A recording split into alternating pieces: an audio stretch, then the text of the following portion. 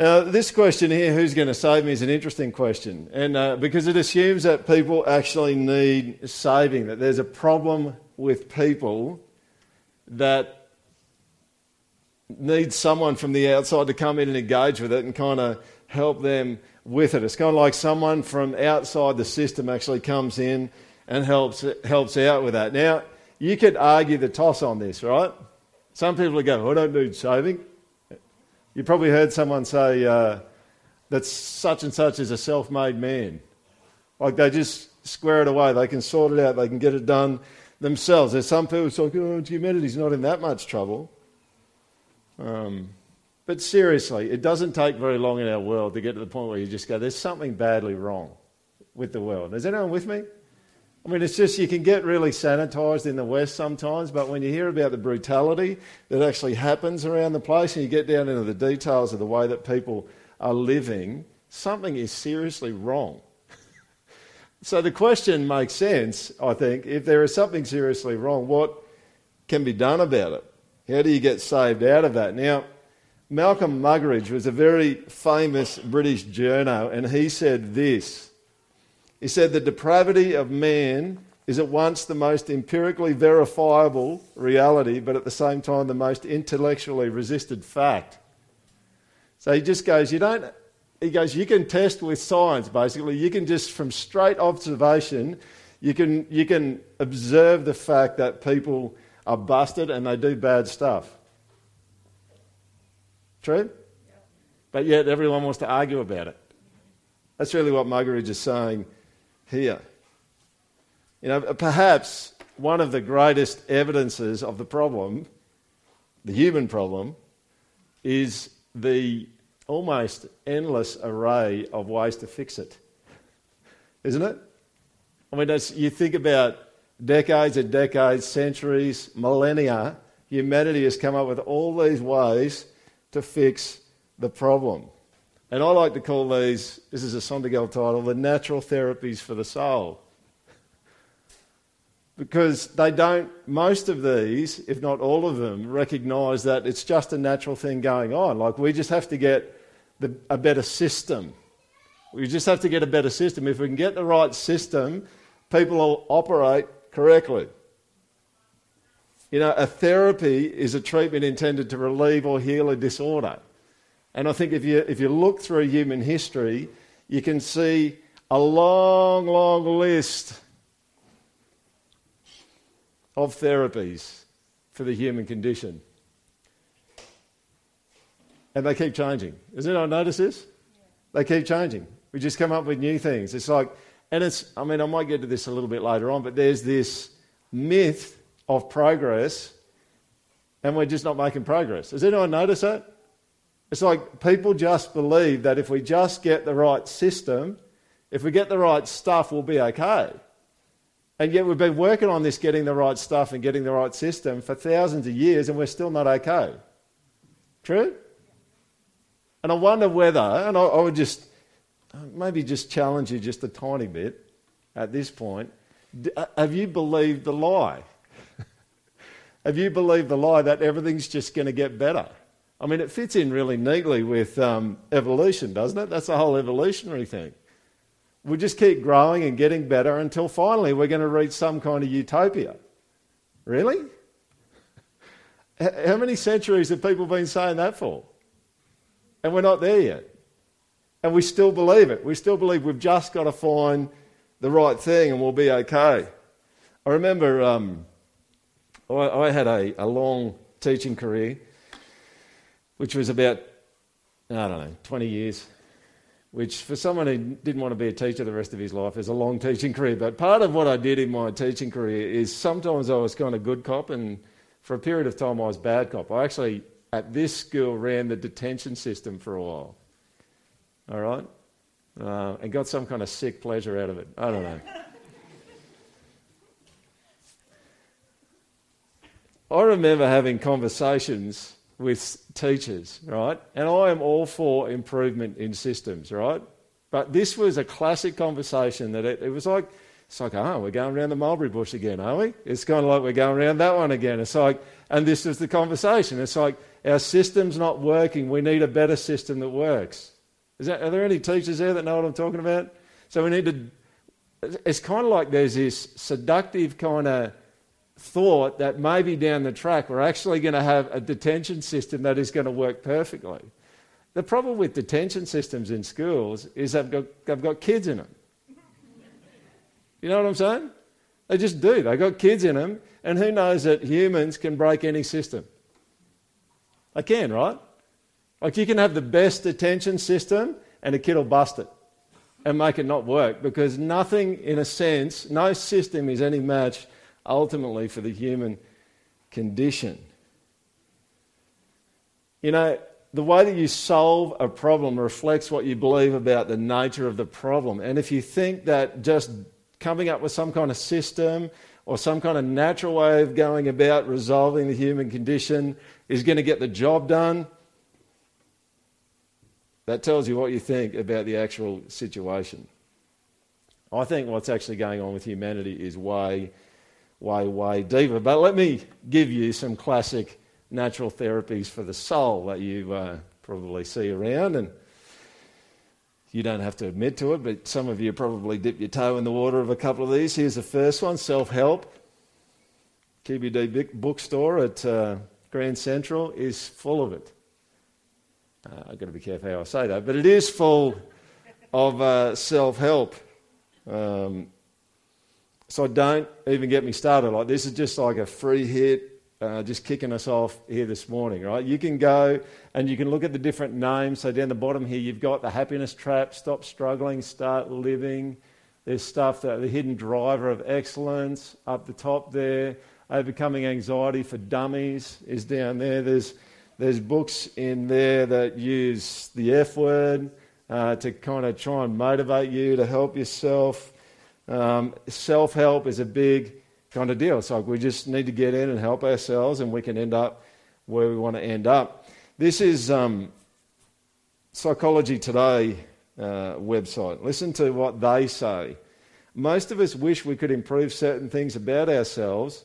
Lasting change is difficult. Many of our habits are deeply ingrained and certain core personality attributes may be immutable, unchangeable. But even the oldest of habits and character traits can be altered to varying degrees, as it's never too late to change. Listen, with effort and determination, it's possible to be the person you want to be.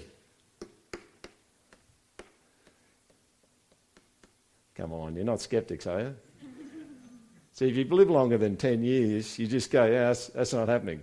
All right? Yeah, is it possible that some change can happen? Yeah, it is possible that some change can happen.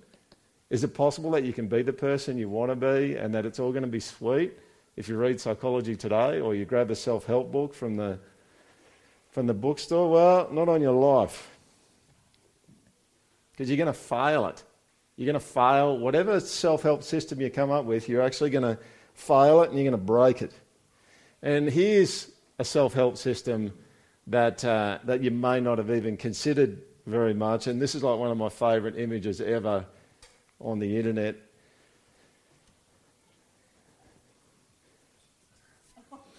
Christianity, we had bacon.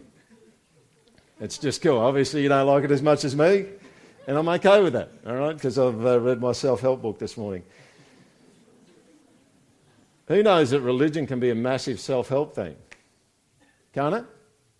That's just another system, isn't it? It's like a supernatural system to deal with our problems. And some of you go, yeah, I've heard about those bad Muslims, you know. Well, I tell you, Jesus reserved most of his most cutting comments for people that were kind of on his team or were meant to be on his team, you know. So bottom line is that, you know, if you're not a Christian here today, he didn't actually say that many harsh things toward people who weren't Christians. He said a lot of harsh things toward people in the church. And so in a sense that if anyone's going to be squirming here today, it's not people who don't know Jesus, it's the people that kind of do, but use Jesus and religion for their own ends. You know, you can use religion in a way that it actually becomes a self-help thing. All right, here's the second one. How do we fix the human condition? Well, you legislate. You make laws about it and you put regulations in and you put punishments in and you try to shape people that way. You increase government control, increase government regulation, and people are going to be okay if we regulate and make laws and bust people for doing the wrong stuff. Now, I was in Brisbane a few months ago doing some training, and the CEO of the Australian Counselling Association just made the comment, because I've always kind of believed that, psychology is regulated by government, but counselling is not. And I always thought it's going to be a natural drift. Counselling is going to drift toward being regulated, which means you have to be licensed, and the government runs all those kind of systems. And he made this comment. He goes, the government will never regulate counselling. And he's like the CEO of the organisation. He said, because most other professions that the government has regulated have just become a massive headache for them and a big problem. He said that they're far more interested in self-regulation. But this is a lot of people believe this, right? You have a problem, what do? Well, you just need more government, you need more laws, you put the right laws in, you put the right punishments in, and you punish people properly, then society will be all good. That's what governments do, right? I'm not even going to get into this debate right now, but there's even a question mark over jails. Like, is a jail corrective or is it justice? Or is it both? And which one has prominence? And there you go, I just opened up a can of worms. But that's an interesting question, isn't it? They're obviously both, but which one kind of predominates? Moving on. Education. You just educate people, they'll be fine. The problem is education. You have bad NRL players doing bad things, and what do they need to do? They need to go to an education course.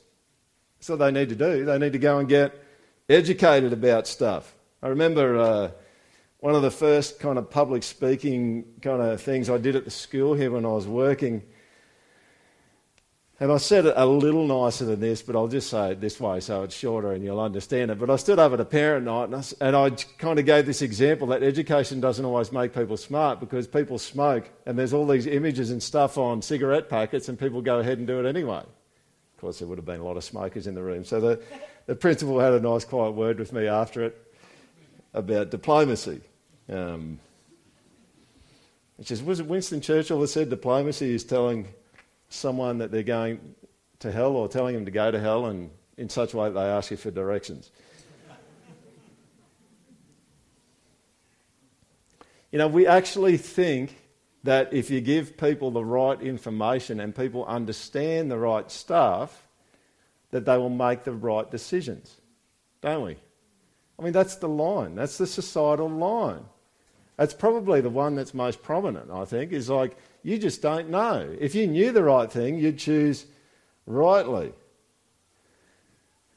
But it doesn't work all the time, does it? Now, some of you go, well, it works sometimes, and I would say, yes, it does work sometimes. And in fact, all of these work sometimes. They just don't do everything that they really need to do. Because people I'll say it, they keep smoking, even when they look at gross pictures on a cigarette packet. Even when they have relatives that die from stuff. And it's not just smoking, it's everything else. Whatever your poison is. You don't go to the thing that you go to because you don't understand. Sometimes you do, but by and large you don't keep going to the thing that's poisoning you because you don't understand the right stuff about it. Like, there's a whole other kind of thing that's actually going on there. This is in the Sun from England. Listen to this. Drunk offenders in South Wales who commit minor crimes after drinking will be offered the chance to take a course rather than face court. It is hoped the scheme introduced by Gwent Police will reduce reoffending and also cut costs usually incurred by taking such matters to court. Chief Inspector Richard Blakemore said the 2-hour educational course would be a key aspect of the wider strategy which will help us tackle alcohol problems within Gwent. He said the focus of this initiative is education. When people listen to this, I think this is almost a little bit funny to me, but he's being serious, so I'm trying to respect him. But when people consume substantial amounts of alcohol, individuals can act out of character. We want to help those who make one bad decision not make the same mistake twice. We strongly believe this will help to reduce drunken incidents on our streets and make our communities safer. Why do I find that a bit funny? I just go, Really? Like, you think education's going to carry the day when someone's blind drunk? Do you get my point? Like, you're giving them education, you're saying, okay, we've given you this information, now you're all set up. You can make a really wise decision now. So go out and just hit the Jim Beam and the Bundy rum. You take it, you have as many shots as you want because we set you up for this so you can nail this. You all just go, yeah, like that's pretty dumb. What about this one? Yeah, this is not around as much as it used to be, but this is a big one. Like, the problem with humanity was Christians, right? I mean, it kind of continues in our day, but in a different way, right? But the problem with humanity used to be, people were saying, it's actually people putting moral rules on other people. And this lady here, Margaret Sanger, was a particularly vocal kind of proponent of it. She said, remove the constraints and prohibitions which now hinder the release of inner energies, and most of the larger evils of society will perish. She's kind of the, really, I mean, what she started became Planned Parenthood in the States. You know, she taught that science had proved that sexual restraint suppressed the activity of the sex glands and injured health and dulled the intellect. And so people should be able to do sex whenever they want. That was one of the key things that she said. It's like, if we can just take the rules off about sex and people could do it whenever they want, we'll fix the human problem. Well, that worked, didn't it? I'm pretty sure I haven't heard anyone for like decades say that sex will save you if you could just have it with whoever and whenever you want to have it. Has anyone else heard that? Like, complete liberation with sexuality, that's what's going to save us. You guys doing okay? Here's another one. Distract with pleasure. That's a way of kind of not really dealing with the problem, but we do that one quite a bit too, right? It's like, don't look at the problem, don't talk about it. Just have fun. Distract yourself. The last thing you want is to have any of those quiet, reflective kind of moments where you think about your life and the purpose of your life and where you're going with your life. Like, don't do that. And then sometimes, you know, we've got this thing where it's like the midlife crisis, which is the male that just bottoms out, thinking about all that sort of stuff. And then it's all out there at that point, isn't it? I mean, you think about our entertainment, so much of our entertainment is about escapism, try to forget the rules. I remember listening to a comedian, Christian comedian, which is not, well, it sounds like an oxymoron, but a Christian comedian. When I was a young guy, I talk about how when you're a drug addict, you look in your ice box and in your fridge, and there's no food there, so you go and hit some more drugs up because it's just like, I don't want to have to deal with that. And he goes, and when you come off your high, someone's stolen your ice box. You don't even have an ice box anymore. And it's a bit like that sometimes with us, with humanity. It's like, let's just distract, and while we're doing that, a whole bunch of stuff continues to fall apart. That is a good internet image. Money can't buy happiness, but it can buy you a jet ski. Have you ever seen anyone say it on a jet ski? All right, here's another one. Economic improvement.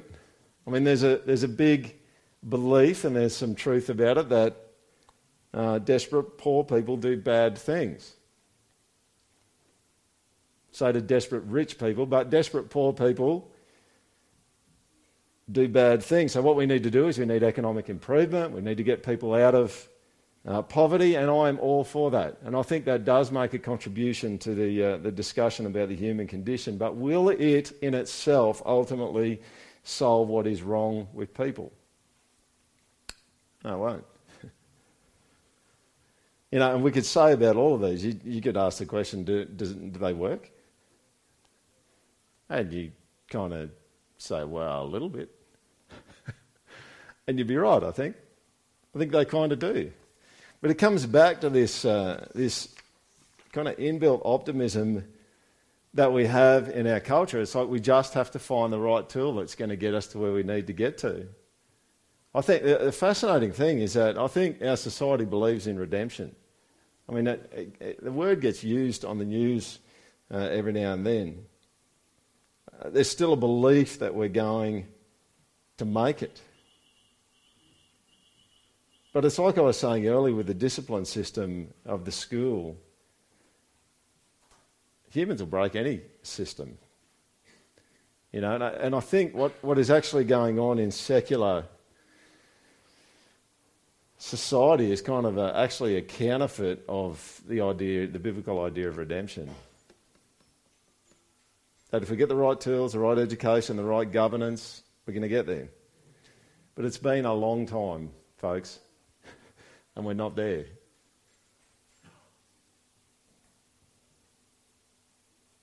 You know, the idea that we just need to evolve to something better is it doesn't fly. I went to oh, by the way, if you have any questions, you can text them to that number on the bottom of the screen. We're going to have a Q&A at the end. I remember going to a Steve Biddulph workshop, and he's like an Australian guru in educating boys and bringing up boys. And he spent so much time talking about evolution in this thing and tying in all this stuff to do with godless evolution, tying in all this stuff to do with handling and boys and bringing up boys and all that sort of stuff. He tied it all in with that. At the end, I stood up and I asked a question. I said, can you tell me how it makes sense that at one end of the school corridor, you've got the science teacher teaching kids that the whole world goes forward with bullying, and at the other end of the corridor, which is like survival of the fittest, and at the other end of the corridor, you've got the counsellor in a room talking to a kid who's being bullied and saying it's a bad thing to do that. Can you tell me how that works? And you know what he said? He goes, yeah, well, that's why I think we've evolved and we don't have claws now. Yes, and I mean, I didn't get an opportunity to come back at him, but if I had a chance to come back at him, you know what I would have said? That's right, because we just got laser-guided bombs and we can sit in an office somewhere and blow someone to pieces in another part of the world. That's way better than claws. We really have evolved. We have really got somewhere. As I was thinking about this message and the lead up to it, I found this quote from Eugene Peterson particularly helpful, and it kind of inspired a bunch of my thoughts in the early part of this message today. He says this, he says, sacrifice. All the ways we have of dealing with what is wrong with the world, whether that wrong is named sin or not, are in stark contrast to this. Our typical ways are through force, getting rid of what is wrong by destroying it or containing it or policing it. By education, teaching people right from wrong and hoping that when they know the difference, they will do what is right. By entertainment, distracting people from what is wrong with the world by giving them excitement and diversion, temporary vacations from the wrong. By economic improvement, providing incentives and opportunities to improve people's lives so that they will not, out of despair and desperation, anger and retaliation, make a further mess out of things. Listen to this. None of these approaches is without merit. All of them, in ways small and large, make the world better, but none of them are God's way of accomplishing salvation.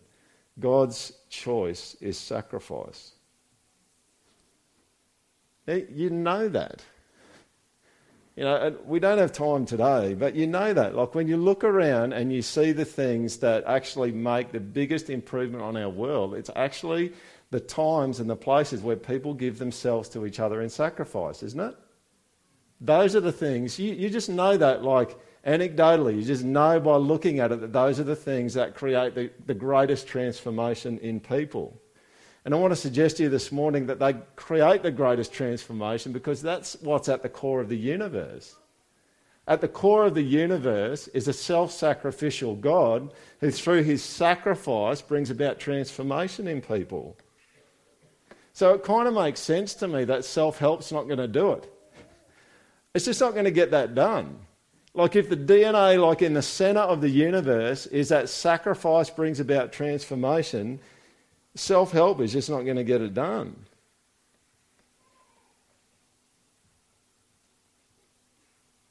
Everyone, hear me on this, everyone gets themselves into places where they need help and where they need to be saved.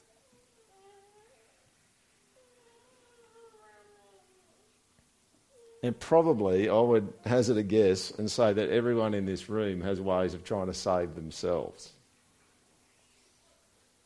But what you need, when you get into a place where you're in trouble and you need to be saved, you actually need someone from outside your system to come in and help you and to sacrifice themselves for you. You don't necessarily get where you need to get by self-help. It comes by someone else sacrificing themselves for you. It comes by someone else giving themselves to you. And yet we stubbornly believe that the right structures are going to get it done.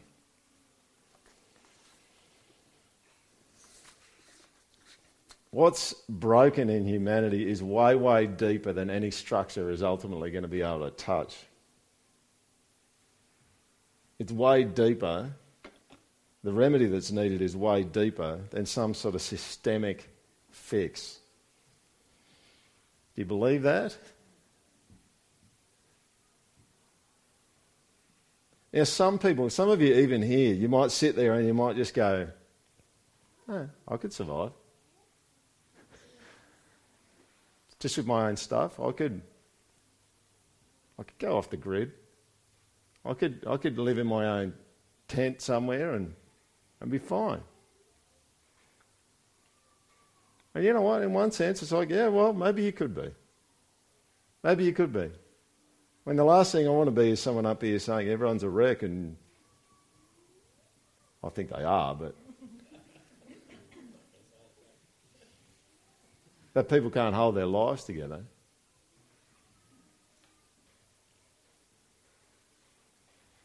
Does it logically follow that if someone decides that they don't want to be connected to God, that they won't be able to live a life and hold some things together? No, that's not what I'm saying. I'll tell you what I am saying. Is that's just a bit lame compared to what God has planned for you. It's just lame. Like some of you sit there and you go, "Yeah, I don't need relationships with other people," and a classic thing with the church over the years is like, yeah, I'll pop into the church. I mean, my dad used to talk about C&E churchgoers, which are Christmas and Easter. Just pop in and keep my freaking fire credits up with God, and it'll be all right, and I'll just get on with the rest of my life, and it'll go okay. And I'll just go, "Oh, it's just a lame life." I'm just telling you, it's just a lame life. Like if that's it, I mean, you go to adventure education places and they go, "Aim low and you'll hit it every time." That's low, isn't it? Is anyone with me on that? Really? I mean, Jesus says, "I've come that they may have life and have it abundantly." An excess amount of life. And I would just encourage you this morning, just don't be lame. Like, don't have a lame life. Don't have a pathetic life. Maybe pathetic's too hard, but just don't settle for second best. God would have your life be abundant. I was out at Gundy a couple of weekends ago for rugby, because I've never had another reason to go to Gundy than to go out for sport, but it is a nice place. Anyway, I'm sitting there waiting for these rugby games to start, and it was just the number of sulphur-crested cockatoos was insane, and they were so loud. There must have been thousands of them, and then every now and then, 100 of them would just decide to jump off the branch, fly in a circle, and then just come back and land on it again. And I sit there and I'm just going, what are they even doing? Because they weren't eating, they were just sitting up there, and then they go for a little fly, and then they come back and they're having a big yarn, and it was a ruckus. And do you know what kind of hit me about that is, I just thought, what about the ridiculous vibrancy of the life of God? If he can create a flock of sulphur-crested cockatoos where life just jumps out of them, randomly in this country town, they won't like me saying it, but in the middle of nowhere, what does that say about the vibrancy of God's life? And if God's life is that vibrant, I mean, that's what John 1 says, right? In him was life. Like the vibrancy, jumping out at your face kind of life. If that's what God's life is like, what kind of life does he want for you? Well, I don't think he wants you to have a lame life. Is anyone with me on that? Anyone give me an amen? He just doesn't. So this kind of notion that you just go, yeah, I think I can make do. It's like, yeah, okay, because that's what Jesus said, right? I have come that they may make do.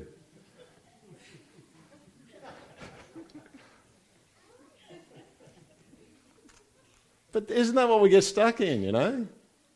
We're just, I'll make do, we can get across the line, you know, education will help a bit and self-help will help. I got a good book the other day and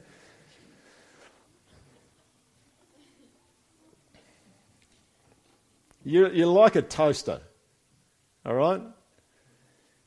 That's made to be connected to power to work properly. And if you're not connected to Jesus, that's how God made you in the very beginning. He made you creationally dependent upon him. What does that mean? It means you're like a toaster. It means that you don't work properly unless you're connected to him. Now, you could light a fire under a toaster or find some way to try and make a toaster toast without power. But it wouldn't work as well. Is anyone with me on this? So you're going, yeah, I did that yesterday.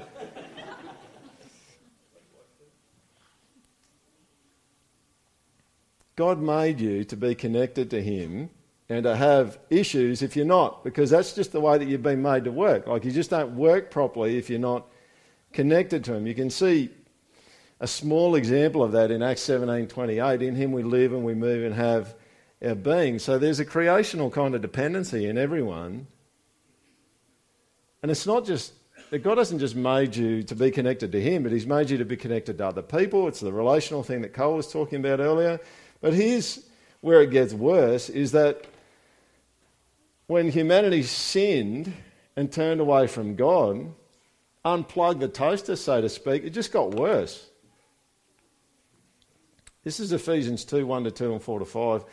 And you were dead in the trespasses and sins in which you once walked, following the course of this world, following the prince of the power of the air, the spirit that is now at work in the sons of disobedience. But God, being rich in mercy because of the great love with which he loved us, plugged the toaster back in when you were dead. Some of you are going, that's a bit sacrilegious. He made us alive together with Christ. How needy are you based on Ephesians 2 verse 1? Well, you're dead. Like, dead. Like you don't need a drink of water. Dead. Are you with me? Like that, surely, and this is when you're disconnected from Jesus, surely that is the most needful state that any human being could ever get in. But if someone had a heart attack and died today, and they were laying on the floor, they'd be needy, wouldn't they? Oh, some of you go, no, that's past that. Like, there's nothing that can help them anymore. It's like it's not even a needy kind of category anymore. The only thing they need to find is someone to carry them out, put them in a box. But that is the neediest kind of place. You see what Paul's saying in Ephesians 2 here. He's just saying, this situation is so dire that you don't need a system of redemption. You don't need a drink of water. You don't need life to go well for you. You don't need insurance. You don't need this. You don't need that. You don't need that. Ultimately, your needs are so much bigger than that to be okay. Creational dependency and an increased dependency that actually comes out of sin. Now, there has to be some good news. This is the good news. I am the Lord, and besides me there is no Saviour. You just need to stop trying to save yourself. Stop trying to make your life go the way that it needs to go. God says to you, there is no other Saviour other than me. Acts 4 verse 12, there is salvation in no one else other than Jesus, for there is no other name under heaven given among men by which we must be saved. Here's where I want to finish.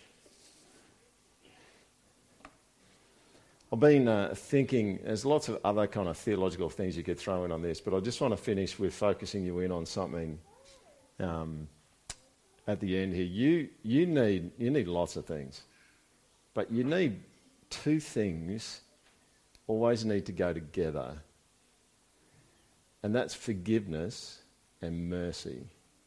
Okay? So forgiveness is that you need your record cleaned up. Your offences, the things that you've done wrong. So I'm thinking in a Godward kind of direction here. You need your sins forgiven. Because it's not right for someone to sexually assault someone and get away with it. Is it? It's not right for a parent to be physically abusive to their kids and get away with it. It's not right for a murderer to go and kill someone because they want to get money out of them. It's not right for any of that. It's not right the last time that you lied. It's not right that any of those things, that you get away with any of those things. It's not right that anyone gets away with anything. True? I mean, it gets a little more uncomfortable. It's easy when you're talking about the bad guys, but when you start talking about you being a bad guy, then I say that generically, guy. I was in a traditional Presbyterian church once and didn't like it. It's a very American thing. Anyway, so you need forgiveness. True? You need your record cleaned up. If you're honest with yourself, I don't think anyone in this room would say that they have a clean record. With people around them or with God. But here's the kicker. If God just comes along and he says to you, I forgive you, it kind of helps, but it doesn't help. Because you could be forgiven and just still be in the same crap that you're in. Couldn't you? Because isn't that, I mean, those of you who know your Bibles a bit, what does sin do? Well, sin enslaves you. It gets you trapped in stuff. Doesn't it? So you do stuff and then you're trapped in it. The trapped person doesn't need forgiveness. The trapped person needs mercy. Because you know what mercy is? Mercy is getting out of trouble. That's what mercy is. So you need at least those two things, and I think you need lots of other things as well. But I just wanted to demonstrate for you the connection between forgiveness and mercy. You just need both of those. And you so need. I haven't even talked to you about your week, but you so need someone who can get you out of the trouble that you get yourself into. Some of that trouble is a trouble you've got yourself into between him and God, and that's where forgiveness and mercy kind of overlap. But going back to what I was saying earlier, you just got to expect that God's going to do better than that. God doesn't just forgive and then get you out of trouble. He is just a lavish giver, isn't he? There's another thing called grace. Is God just giving you presents? It gives you cool stuff. And not a new iPhone. Because that's just not that cool. Compared to what he gives you. Amen? So he's an abundant giver. I'm done. So if you've got a question, I'll give you 30 seconds. You can shoot them through to that number on the bottom of the screen there. And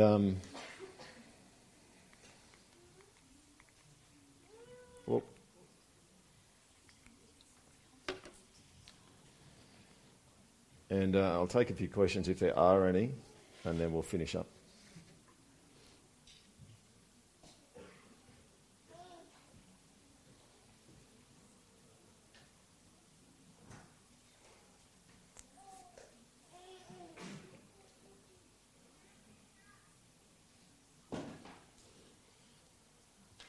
Alrighty, let's kick in.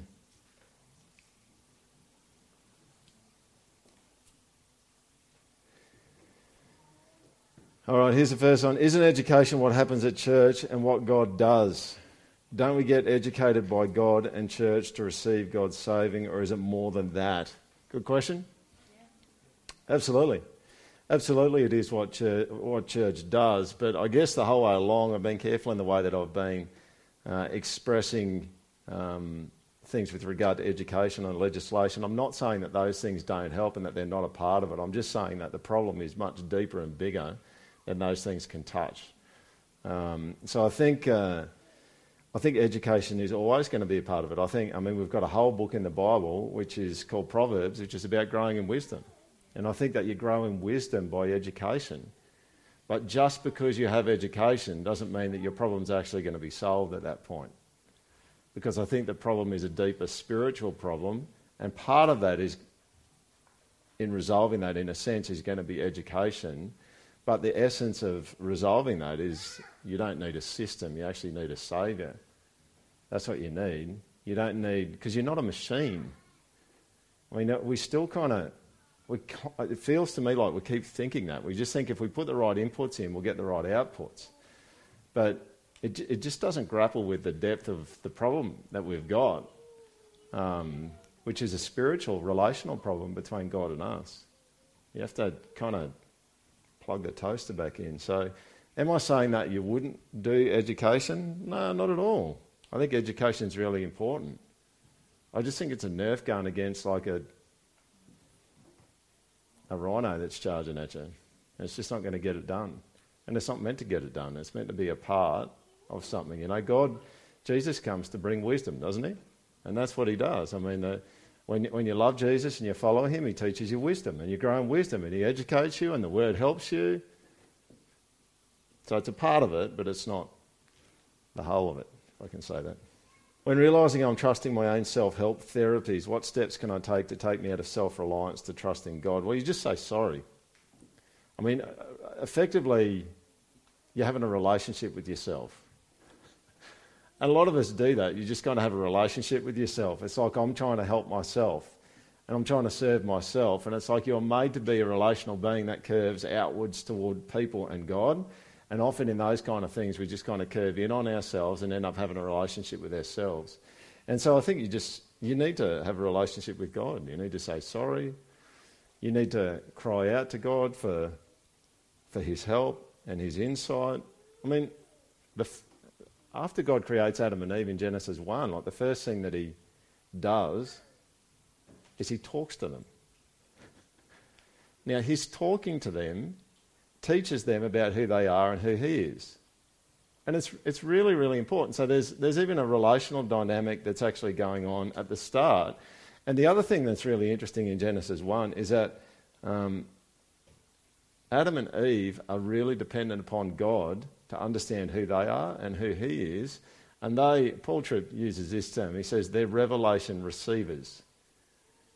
It's kind of like God made you to be a kind of radio that would receive information from him, that he would speak to you and help you to know who you are. And that, the scriptures are really key, a really, really, really key part of that. So it's crying out to God, it's reading the Bible, it's praying, it's calling out to God for him to bring insight to your life and to help you to work through stuff. Now, some of that stuff, is that going to come from other people? Absolutely. Absolutely will. Paul Tripp's got a whole course called Your Walk with God as a Community Project, which is like you're meant to walk with God and be friends with God and do a relationship with him, not on your own only. There's a kind of you and God kind of component to that, but you actually need lots of people around you to encourage that and to help that to happen. And God will speak through other people.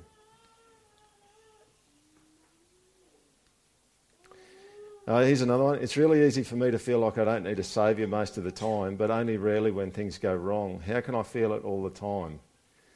Well, you need a saviour because you don't think you need a saviour all the time. Does that make sense? Like that's something that you need saving from that you can't do on your own. And that's behind the question itself. It's like, how do I be saved? How do I feel like I need regular saving if I don't feel like I need regular saving? And I just say, well, you need to say sorry to God for that. Like that's what you do. Like if you did something that affected a relationship with someone else, you'd say sorry. You'd want to get it sorted out. And that little question, even on itself, is an area that's outside of your control. And I would pray that that person would see more areas of their life where there's deep dependency. Because you got them, you just don't see them.